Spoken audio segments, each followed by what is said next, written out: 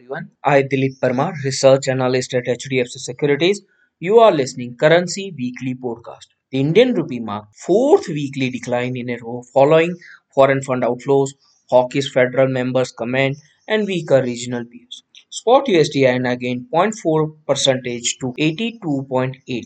However, along with the domestic equities, the rupee outperformed among many regional markets amid foreign fund inflows and central bank's intervention. Emerging market currencies also declined for the second week, the first back to back retreat since October, signaling that investors are observing warnings that more aggressive rate hikes are likely. A gaze of dollar gain for the third week, the longest winning streak since September. All in all, the hawkish comment from the federal member has been supported the dollar and the US Treasury.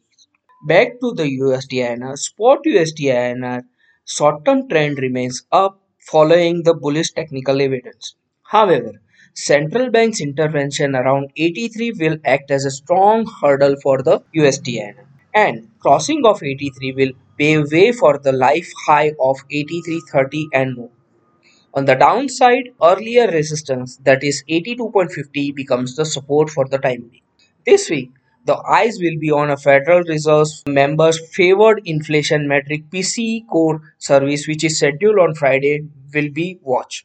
Along with that, FOMC meeting minutes of the January 31st and February 1st will be watched for the forward path of the interest rate. This is all for this week, and for detailed research and disclosure, please visit our website www.hdfcsec.com. Thank you all and have a great week ahead.